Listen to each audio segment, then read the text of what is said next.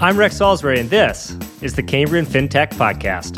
On this show, we talk to the founders, operators, and investors who are shaping the future of financial services.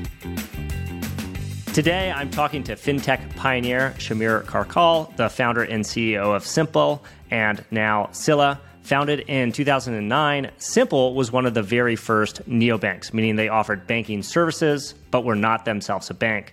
Simple built the user experience and tech, but they partnered with someone else, Bancorp, when they originally launched, to provide the charter.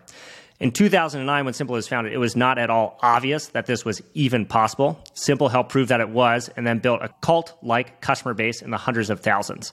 It's hard to understate how important this development of the neobank model has become for fintech in the decade plus. Today, there are 100 plus neobanks, 20 plus banking-as-a-service platforms, but the banking-as-a-service model is not just the story of neobanks. It's been one that's crucial to the growth of fintech, especially embedded fintech more broadly. So we're going to talk with Shamir today about what it took to build Simple and then also help pioneer this category.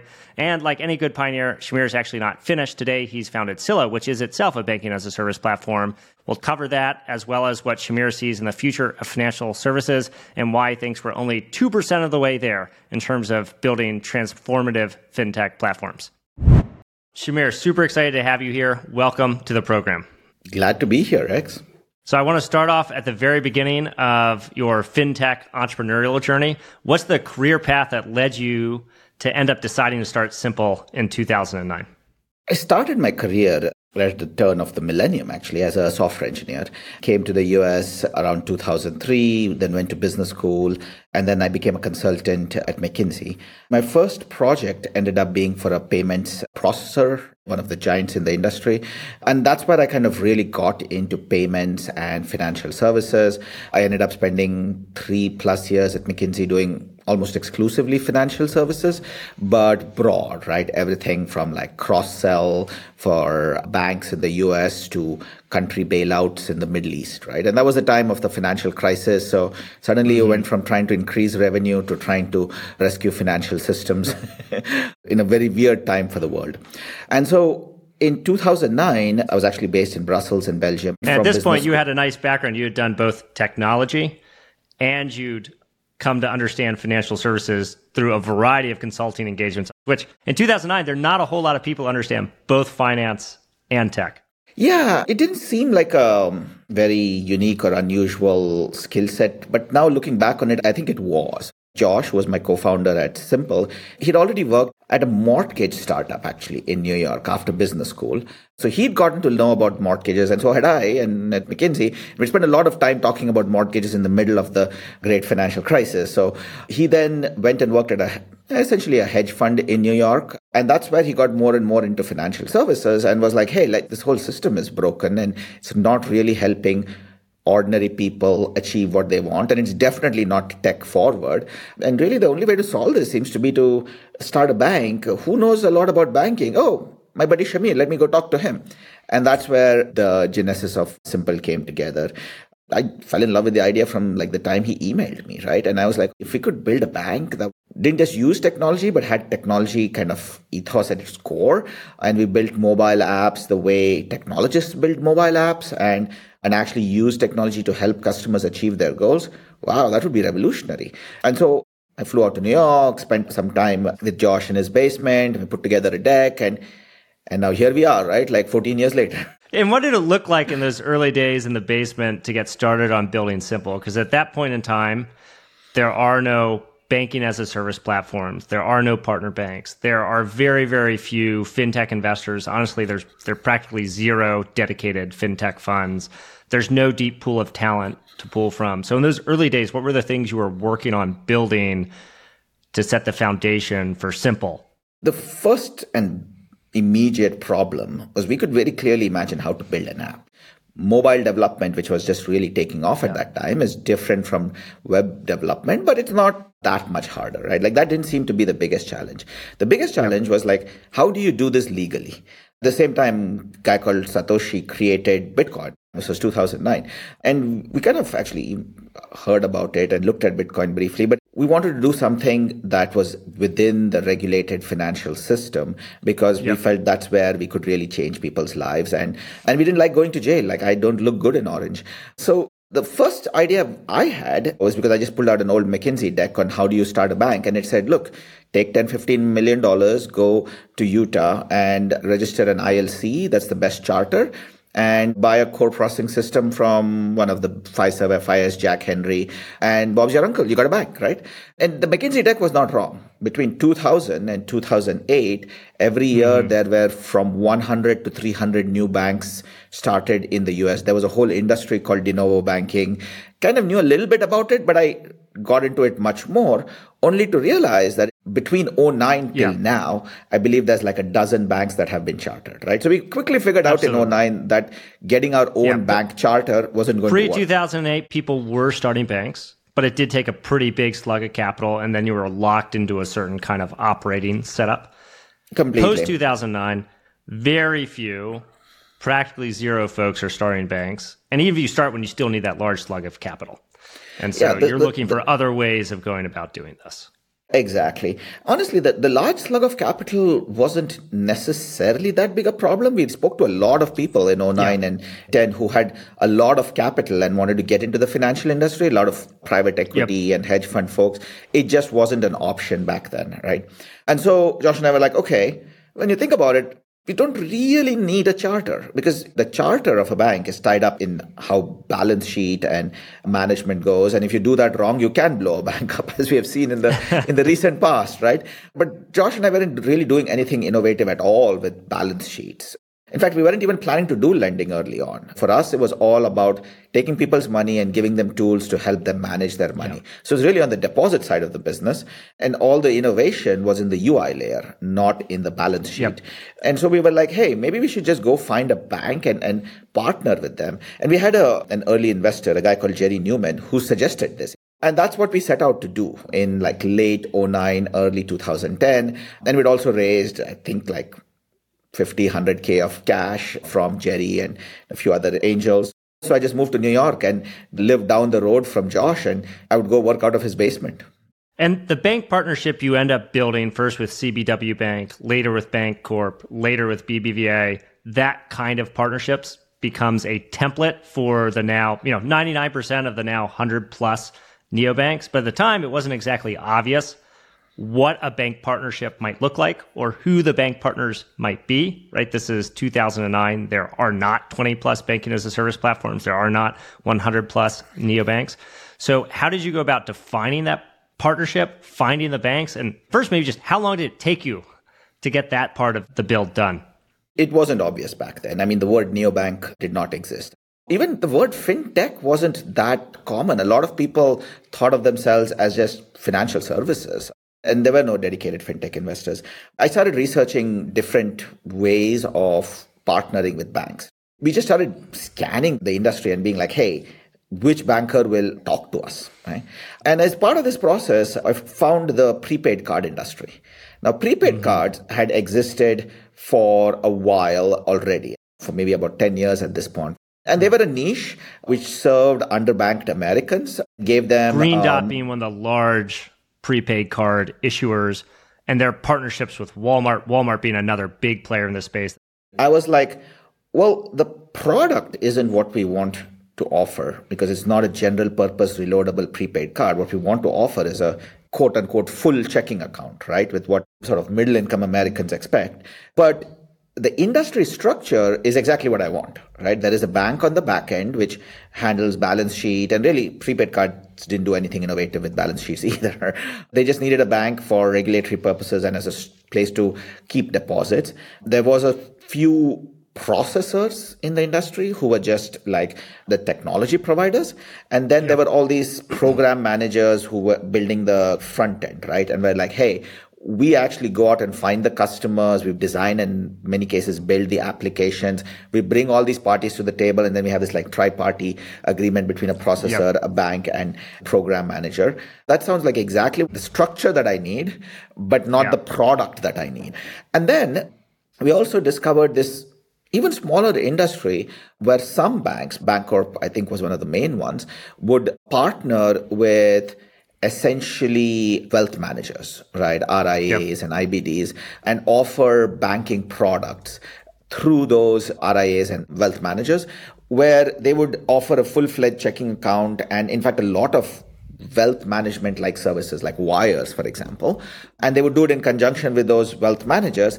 But in this setup, usually the bank was completely managing the technology, right? And they would do a little bit of the website design and there would be a little bit of branding, but it was all done by the bank's technology team. And so this was not the structure I wanted, but it was the product I wanted. And so I was like, wait, I need this product with this structure. And then if I can meld them together, I can take the industry structure of something that was offered to, lower income Americans with the product that was offered to higher income Americans and then offered that to middle income Americans. That's what we eventually ended up launching with the Bancorp. What year was the Bancorp launch? July of 2012, right? So basically 3 years to navigate what is largely a regulatory infrastructure consideration around using the prepaid model, plus the Bancorp's kind of existing expertise in this area around their wholly owned white labeled services. But whereas you're like, now we will be the tech provider and we'll do a prepaid model with you. Exactly. And it was almost exactly 3 years. Between first email and launch was 1 week shy of 3 years. I want to back up too in those 3 years because you did raise money before launching. How did that work to go out and say, hey, I've got this idea about this thing I want to build. No one else has really built it. I've kind of going to use prepaid with someone and I probably will have a banking partner. Who did you talk to? How did you convince them that this was a thing to do? Well, so we started pitching VCs pretty much as soon as I landed in New York, before I even moved there, actually. And I think we spoke to 70 plus VC firms between summer of 2009 and summer of 2010, and finally ended up getting 2 term sheets actually from First Round Capital and Union Square Ventures. At that point, I would rate those 2 as the best early stage venture firms in the country. But it was Josh Koppelman and Finn Barnes at First Round, and then Albert Wenger at Union Square. Both started talking to us and were very supportive from early on. They were also not willing to put in their capital in 2 guys in a basement with a deck. And so we did the standard route of going and talking to angels like Jerry and raised maybe 300-400K that way. And that allowed us to pay ourselves just enough to keep talking to banks and trying to put together the tech. And then a few things happened, which was Dodd-Frank happened in the summer of 2010. I think it got passed in July or something, but it was being worked on from April. And this was the big financial package that would fix the financial system. In 2010, Americans clearly knew that the financial system was broken. Occupy Wall Street was happening. And so Dodd-Frank was the big legislation that was going to fix the financial system. And the thing is, nobody could understand it. So first, you've got this idea, this thing you want to build. You've got the consumer demand to some extent, right? They need a new modern product with a modern user interface and user experience. You've now figured out some of the technology, which honestly probably isn't the hard part. You now have a partnership model, but you also need a business model in terms of how this thing is going to make money. And Dodd-Frank actually points you to a business model that kind of challenges the existing banks. Completely. So Dodd-Frank was being talked about, and if you were a newspaper anywhere in the country, you couldn't not write an article about Dodd-Frank for that entire 3 or 4 month period. But at the same time, any journalist was like, this is just impossible. Even if I can understand it and figure it out, how do you translate an update to 90 years of regulation to the ordinary person, right? It's very hard to make it approachable, and it's even harder to make it interesting. Yeah, and imagine to a generalist audience in 2010 where everybody's pissed off with the financial system, but nobody understands how it works. So at this point, we had added a third co-founder, by the way. So we had added Alex Payne.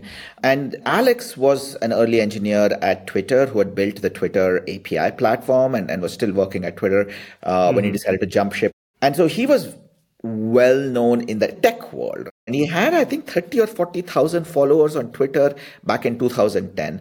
So he tweeted out that he was leaving Twitter and going to Simple. And that got us a burst of attention. And I think that's where Max from The Observer found us. And he wanted to write about us. And we were like, all the publicity we can get is good publicity. We don't have any clue about how we are going to build this. We're still just beginning to talk to banks, but let's do it. And so he wrote this article, and that set off this stream. You have to write about Dodd-Frank, which nobody will understand. But there's also this human interest story about two guys in a basement in Brooklyn who are going to change the banking system by building a new type of bank, right? Which story do you want to write about?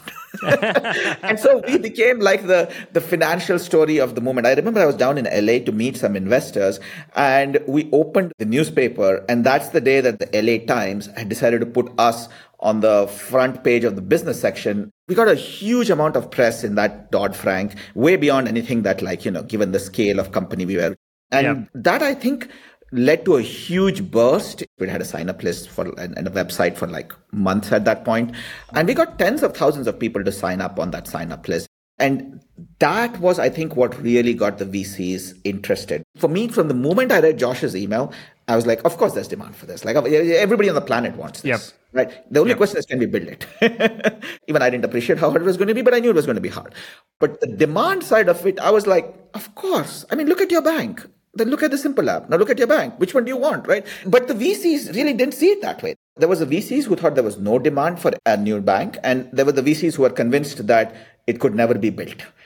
But I think the amount of publicity we got convinced people that yes, there was demand, right? And we'd made some progress. By the summer of 2010, we had term sheets from 3 different banks to sign a partnership deal and build Simple. And that was what convinced the VCs, the publicity, the sign-up list, our pitch, of course, and those term sheets to actually get us our Series A, which was a Series A of 2.6 million in July of 2010, which, by the way, was above average for Series A's that year.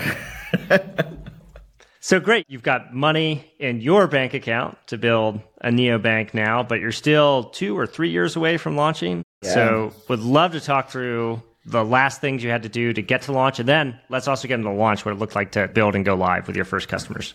So Dodd-Frank also, by the way, created a huge scare for us with the Durbin Amendment, because from early on, we knew that interchange was going to be a big part of the equation for us, right? Now, we never planned to build an interchange-only model. We always planned to get into lending as well, and then also make interest margin on the deposits that we would raise for banks. Yep. But in 2010, interest rates were zero. We didn't realize how long they were going to stay zero. Making any interest on the deposits was going to be not a source of revenue for a while. But interchange was a reliable source, except that the Durbin Amendment in Dodd-Frank was going to kill interchange. And for a while, that amendment actually slowed down our fundraising completely. Prior to the Durbin Amendment, banks monetized off of debit card interchange fees. You swipe your debit card somewhere, the bank gets paid, that gets split with someone. In this case, you have a partner bank. The partner bank shares most of that interchange revenue with you. But the Durbin Amendment was going to say you can charge much, much, much less to do that to the end consumers and the businesses processing those payments. Except, and this is what I think you're talking about, there's a carve out as long as you're a bank with fewer than 10 billion in assets. So your only viable business model at this point in time, because you can't do lending yet and interest rates are zero, is interchange. Dodd-Frank almost kills that business model, but then there's a carve out specifically for you guys, which aligns with, I guess, the timing of your press announcement, et cetera.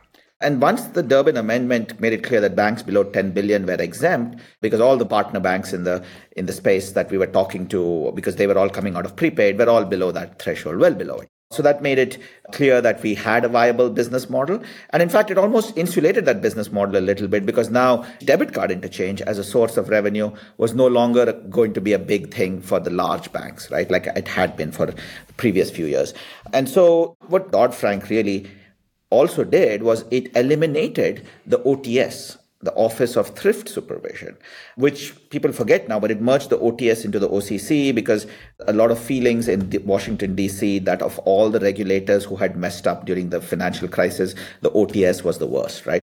And what the OTS did on its way out was to go out and give cease and desist letters to all the banks that they were working with. And I don't know exactly why, but a lot of the prepaid banks were OTS supervised, including like MetaBank back then, for example.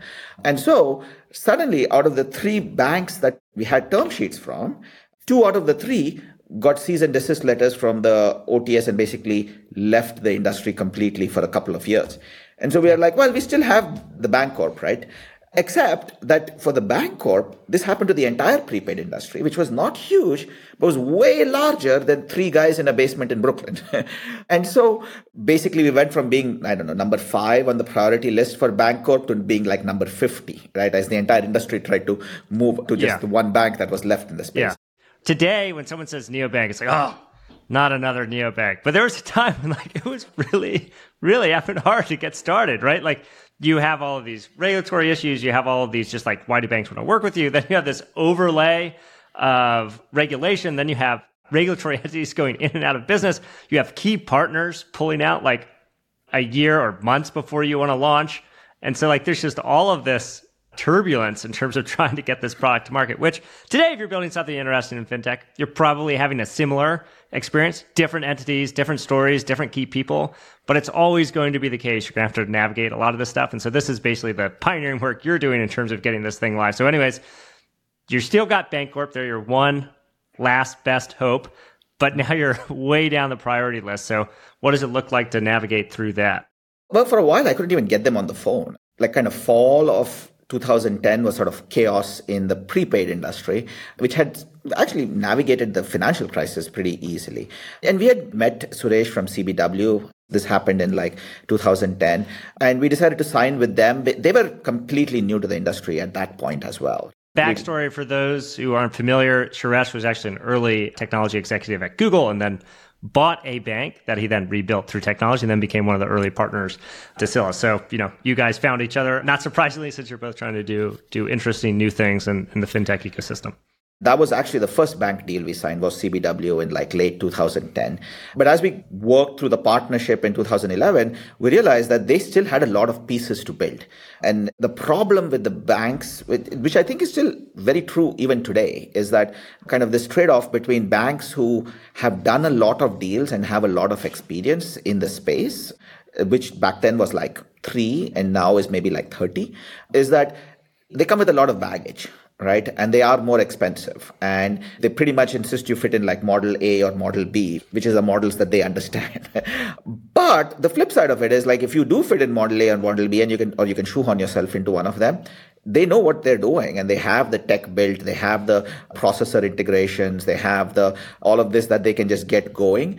They can tell you like the appeal of working with a new bank is that you get the flexibility that you want, and they're probably much more flexible on things like pricing and structure and all of that. But then they don't know what they don't know. And if you don't know what you don't know and they don't know what they don't know, you can go in circles for a while trying to figure out what do we need to do here, right? So we kind of re-engaged with Bancorp in early 2011, and we kind of ran a parallel process for a while where we worked with both CBW and Bancorp. And eventually we got Bancorp to kind of understand that like, hey, we need this product from your checking account wealth management business, and we need the structure of the prepaid card, and here's how we can marry the two of them. We actually ended up signing 2 separate contracts from 2 completely different business lines at Bancorp, and we merged those 2 into one contract and signed it. And that was the summer of 2011. And at that point, I thought we had like 5-6 months to go live. Oh, how wrong I was. And then from 2011 to 2012, it was just a process of like, are we there yet? And it's like, every technology integration thing that we needed to do, every process integration, every document, everything on the plan said this takes 1 week and that takes 2 weeks, that ended up taking 1 month and 2 months, right? And finally got launched in July of 2012. After you launch, what does it look like? What does it look like to actually start building and scaling the business? By the time we launched, we had almost 200,000 people on our sign-up list. I know people have built millions, but it was quite an achievement, A. And B, after a while, we stopped trying to put more people on the sign-up list because, people, when they join up to a sign-up list, they expect a product within like a few weeks, a few months. They don't expect to wait 2.5 years to actually get the product.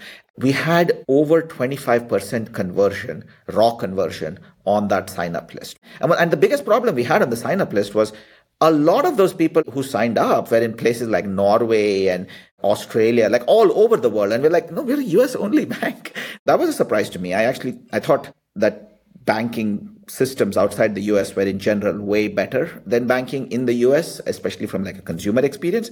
I feel like in banking globally is like, it all sucks. And so we got an amazing conversion and a lot of people signed up. But then we realized that people weren't actually using the product.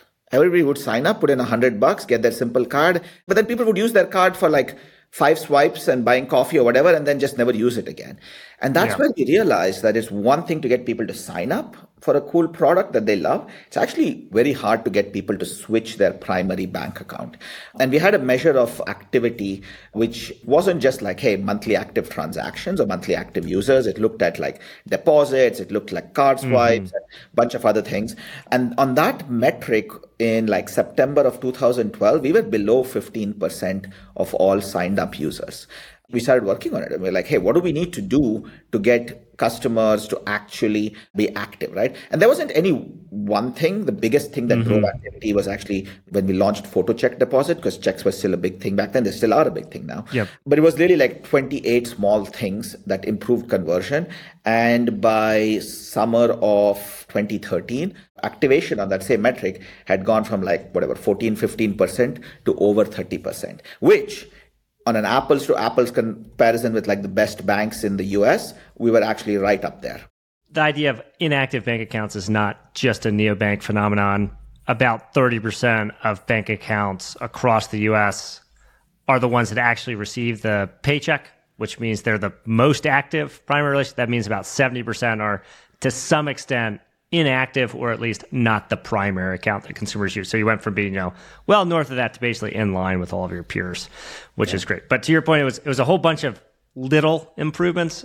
In fintech and tech, sometimes you think it's like these big bang ideas, which do really matter, but then there's just a lot of nitty-gritty details that have to be executed correctly to actually get a product working. And so as the product starts working, you do start scaling to several 100,000 users, but you end up deciding to pursue a strategic exit to BBVA. I'd love to hear your talking through that decision process, especially because right now, as a lot of fintech companies are, running out of runway, especially there, I feel like a fair number of neobank companies who maybe haven't found the degree of product market fit they want and are also thinking about strategic acquisitions almost a year later today in 2023. So what informed your decision in 2014 to pursue an exit to BBVA? So there was some thought put into it, but so much of it is also just like happenstance, right? Yeah. So the way that things worked out was we did that Series A in 2010, but in 2011, we raised a Series B. And it was an inside round. It was led by Roger Ehrenberg at IA Ventures, essentially, who had also co-led the Series A round. And it was 10 million. And remember, we still hadn't launched at this point when we raised the Series B. We had investors who really, really believed in us. But then when we raised the Series B, we thought we were like 4 or 5 months away from launch. In fact, it ended up being almost a year after the Series B that we actually launched and then began to scale. And then we had the whole activation going off a cliff and we had to figure that out. But by the end of 2012, we had begun to figure it out, right? And you could see all the numbers beginning to trend up, but we were also running out of money. So in early 2013, we went out to raise a round. And that wasn't a great environment to be trying to raise what was a Series C. And it was because there was a mini tech bust that happened at the end of 2012 because Facebook went public and then its stock cratered. And so suddenly there was a risk off movement in like late 12 and early 13, which feels in some ways similar to what is happening now, right? Like a lot of VCs were willing to talk to us, but nobody was really opening up their checkbook. And now the problem was we had numbers. Before, it was always a vision. It was always a story. It was greenfield, right? There was nothing else like Simple back then. But then there was something like Simple itself. And it had numbers. And you could look at those numbers. And the numbers were kind of interesting, but they weren't like blow you out of the water exciting. Not in early 2013, right? We were still solving our activation issues and still beginning to scale. And we had just scaling barriers, right? Like anytime we onboarded more than 5,000 users a month, we were actually doing KYC through Bancorp and their systems would just crash. And we would be like, hey, there's 1,000 people who are in a queue somewhere and haven't even gotten a response for like a week. right? And we can onboard more. We haven't even gotten through our wait list yet. But if we try to onboard faster, that queue of 1,000 people is going to become 3,000 or 4,000, and they're all going to go and complain on Twitter, and that's going to impact. So we couldn't grow faster. And we were fixing everything furiously with all our partners, but it wasn't the stratospheric takeoff because it just wasn't possible. We'd have blown up if we had tried to grow any faster than we were. So a lot of frustrations in that early 2013 time period. And then we got a term sheet from Warburg Pincus, actually. And they wanted to put in way more money than we were raising, and they wanted us to go back and get a bank charter. And we were like, well, we put that idea on the shelf back in 2010, but maybe we can make it work now. It's 2012. Times have changed, right? It's fast forward 2 years, and now we have a business, we have a product. And so we were open to it.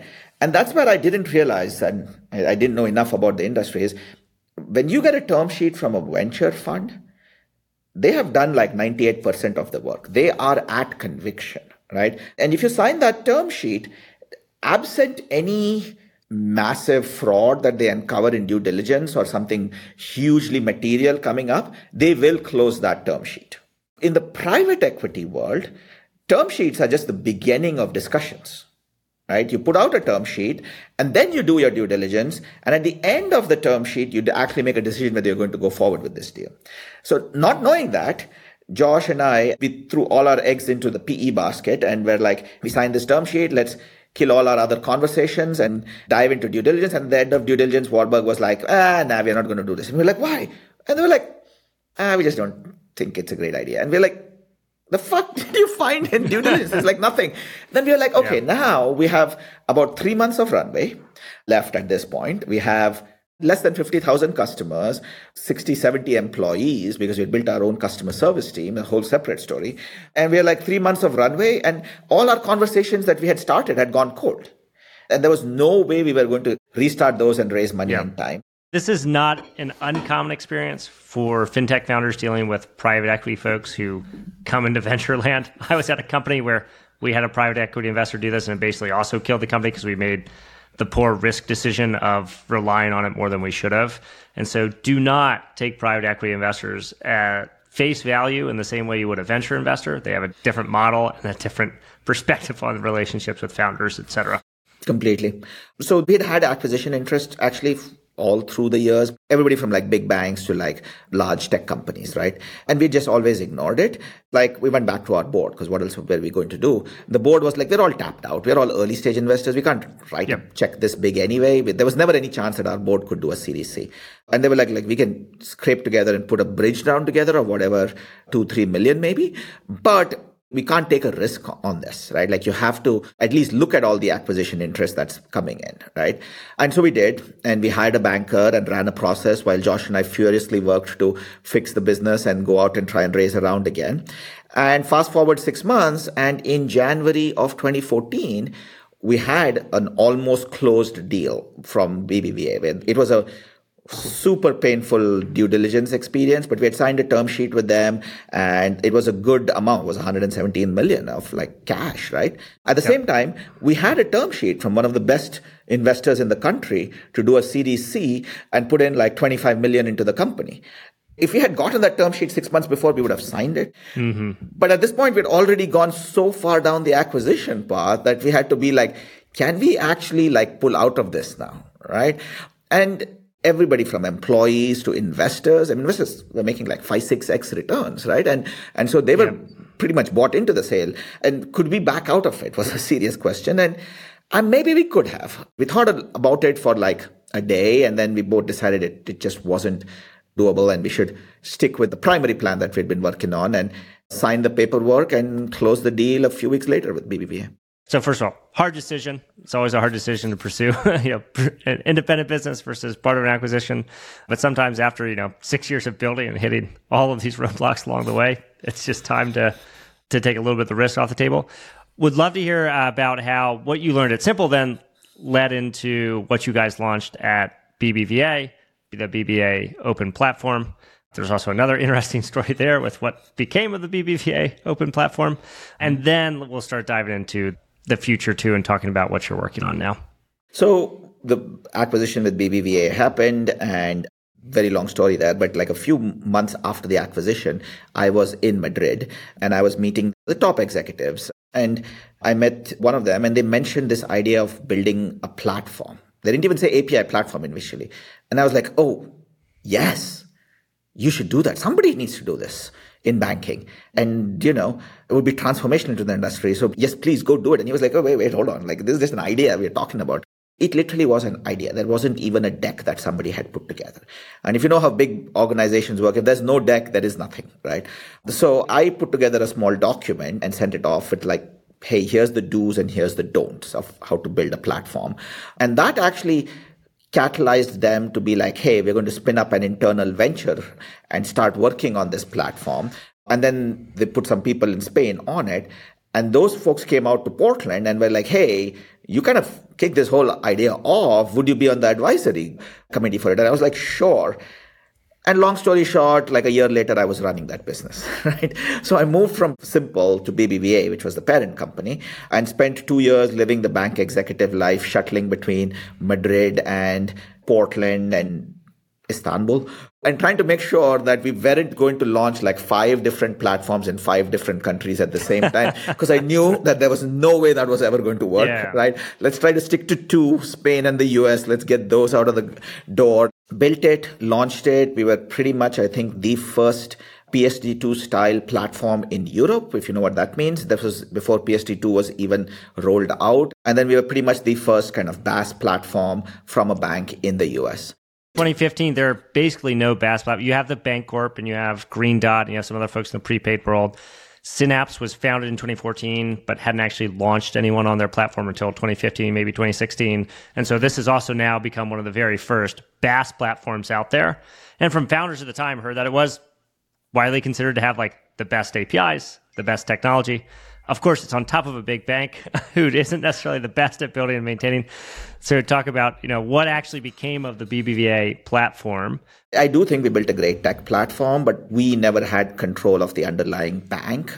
We, meaning you, some of the ex-Simple folks now running BBVA open platform, as well as the team you build internally. I had 2 teams, one in Spain and one in the US, but it was kind of generally true of both of them, that we just couldn't get customers live quickly enough and reliably sign them because BBVA had kind of the capacity to sign like 6 deals a year maybe, and I wanted to be signing 6 a month.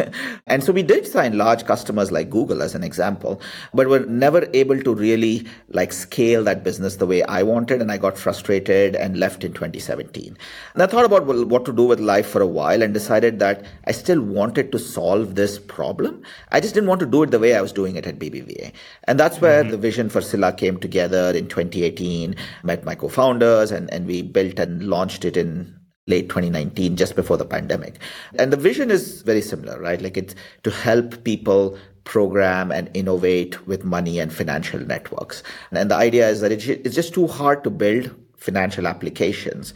And if you could build financial applications as easily as you build an advertising application or whatever, there would be a lot more of them. Yep. And in general, that would be good for the world.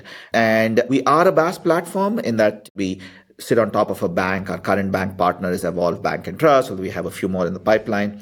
And the difference between the BBVA open platform and Sila now is that at Sila, we have been just a lot more focused. So at BBVA open platform was built for Simple, so that Simple could transition to using it. And Simple was kind of my biggest customer back then.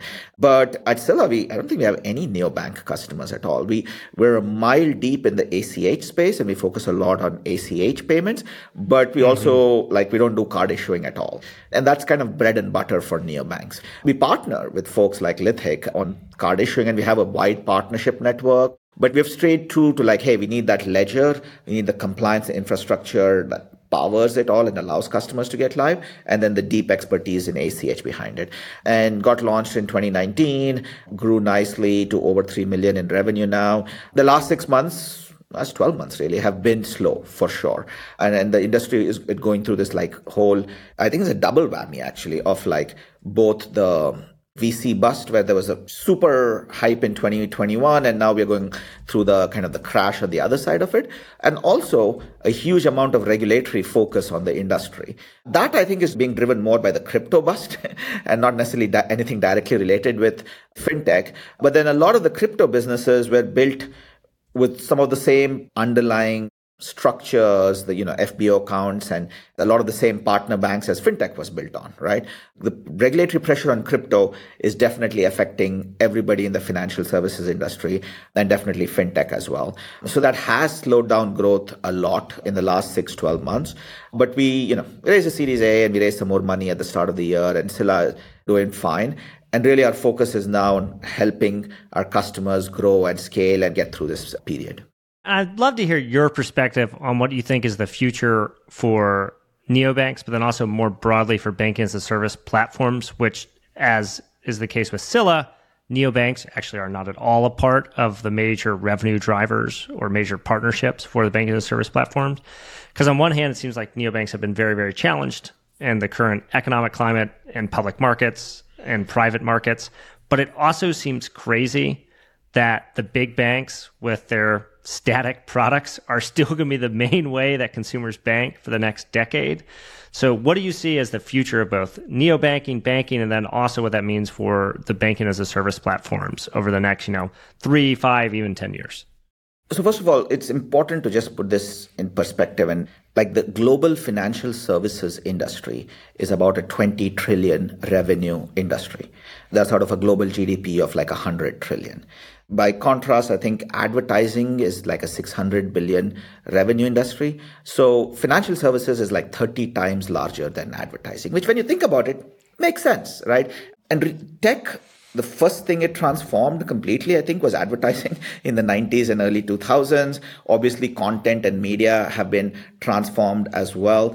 Financial services is going to be completely transformed by technology, but it's not going to happen on the same timeline as those. First of all, it is just larger. Yep. It's like orders of magnitude larger and more complex, and it is heavily, heavily regulated. When the first cables were laid out to India in, I think, the 80s, and then the internet came to India in the 90s, the Indian government wasn't like focused on trying to regulate like email and kind of the bulletin boards that we were using back then.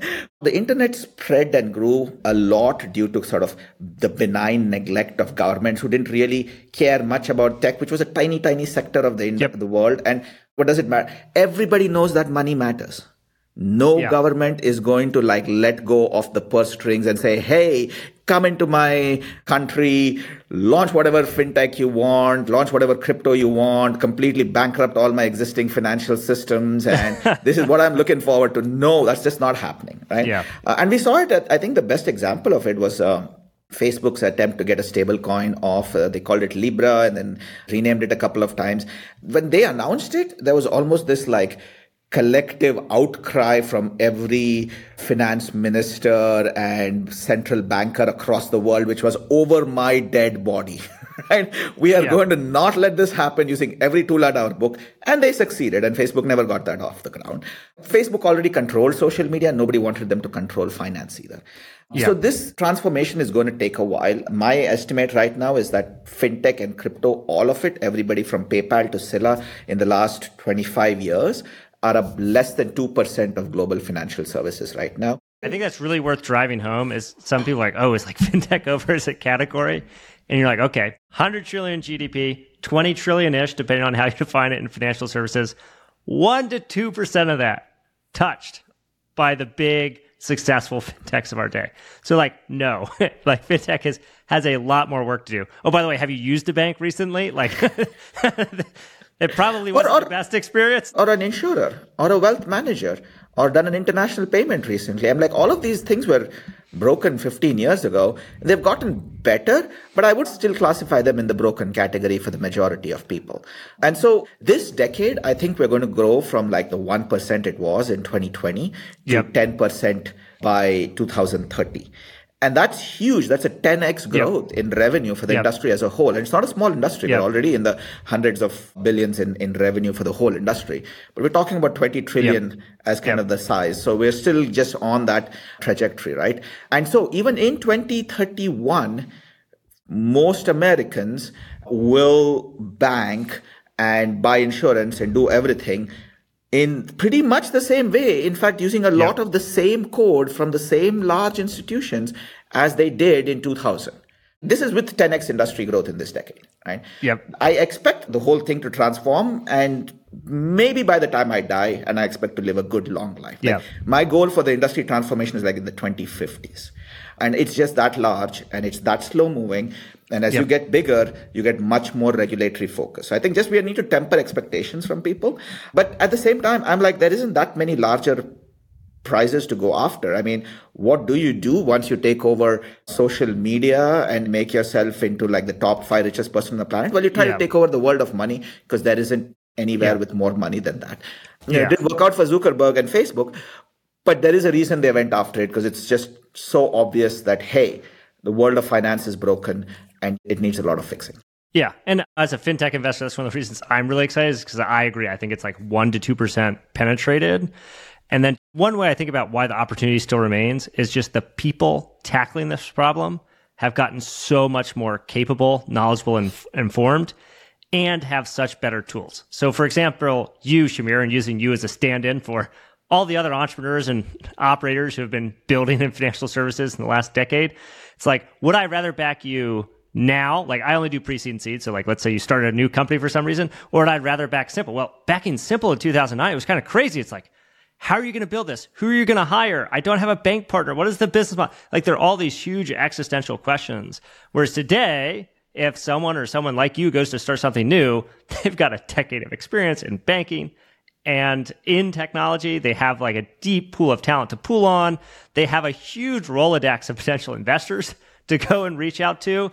And the market is 98% still there. And so it's like, now actually seems like a much better and easier time to be doing fintech investing than a decade ago. And so even though we haven't seen some of these big changes, it seems like we've got to start feeling some material shifts this decade. Yeah. It's 1% to 2% overall, but there are sectors that are going to be transformed in this decade, right? Because it's not even, right?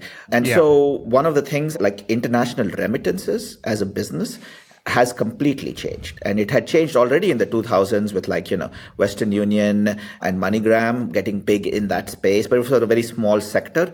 Now, if you look at like folks like Wise and World Remit and so many other companies, they're transforming it again. And I suspect there's still like another 10x to go here, but you'll start seeing that, like for banks in the UK as an example, making money off international wires isn't really possible anymore. That business line died 2-3 years ago. It's going to happen to a lot of other people. And so we'll see that in particular sectors where it's 10% across, but it's like 50 plus in some, right? And that's where you'll really see the change. But I also think some really large sectors like mortgages and stuff are going to struggle. This decade, though, I think it's actually better for a few things. It's like the best time to be doing tech investing was not 99, it was 2002. And if you could invest in 2002 to 2005, between like 06 and 15, you had great outcomes, right? And I think that's the same thing that's happening now. We got the hype got ahead of itself in 2021, and now we're on the bust. Just like the internet kept growing for the last 20 years, right? The dot-com boom and bust didn't affect the underlying. The same thing is going to keep happening here. Yeah. One of my goals for this conversation is come back like, what is the legacy of neobanks and pioneering neobanks like Simple? And I think the legacy is that they help build out and improve some of the infrastructure level for fintech, which a lot of the future fintech companies are going to benefit from, even if they have nothing to do with consumer banking. So for example, you said, you don't even support card issuance, although you do have partnerships where you can do that. And most of your businesses are doing fundamentally different things. You also mentioned like insurance. I have like a dental insurance claims administration company that's in the portfolio. Right now, 80% gross margin. They just do the claims administration. It's just a data problem. Eventually, they'll get into the money movement component of that. That'll open up and expand their business model. When they do that, I know there is a rich substrate of potential partners to help them do that money movement maybe Sila, for example. Exactly. And Sila exists because of the infrastructure that was originally built for neobanks. So the legacy of neobanks may in fact have nothing to do with infrastructure for consumer, but just infrastructure more broadly that other folks can build on. And by the way, temporal claims administration is like a huge category with very little software that needs a lot of improvements. And that's just like one small subpart of that $20 trillion industry we're talking about. So I'm curious too, as we're wrapping up, I do have one question I like to ask of all the entrepreneurs, which is, you've been an innovator, an entrepreneur within fintech and financial services for over a decade now. There are a lot of folks within the Cambrian community, folks who are listening to this podcast, who are thinking about, maybe starting something of their own. I'm curious what advice you would have for folks who are thinking about making that leap and starting something in financial services. That could be general advice or even just thinking about certain areas you think are ripe for more and better solutions that they could potentially build. So we're talking in June of 2023, right? And there's all these things that you need to line up for a successful startup, even to just get it launched. Forget scaling it and growing it and getting to some meaningful outcome. You need the people, you need the capital, you need the consumers, you need to build a product, and you need to get the product market fit. Of all of those things, I don't think the consumers have gone anywhere and the problems haven't gone away magically. They're still pretty much the same as they were 2-3 years ago. Maybe some small sectors are more competitive, but there's lots and lots of white space still out there, right? Like dental claims. So I think the consumers are out there and the problems are out there, and you can build a product and get to product market fit. It is no harder to do than it was 2 years ago, 5 years ago, 10 years ago. Mm-hmm. What has changed, gone up and down in the last 5 years is the availability of capital.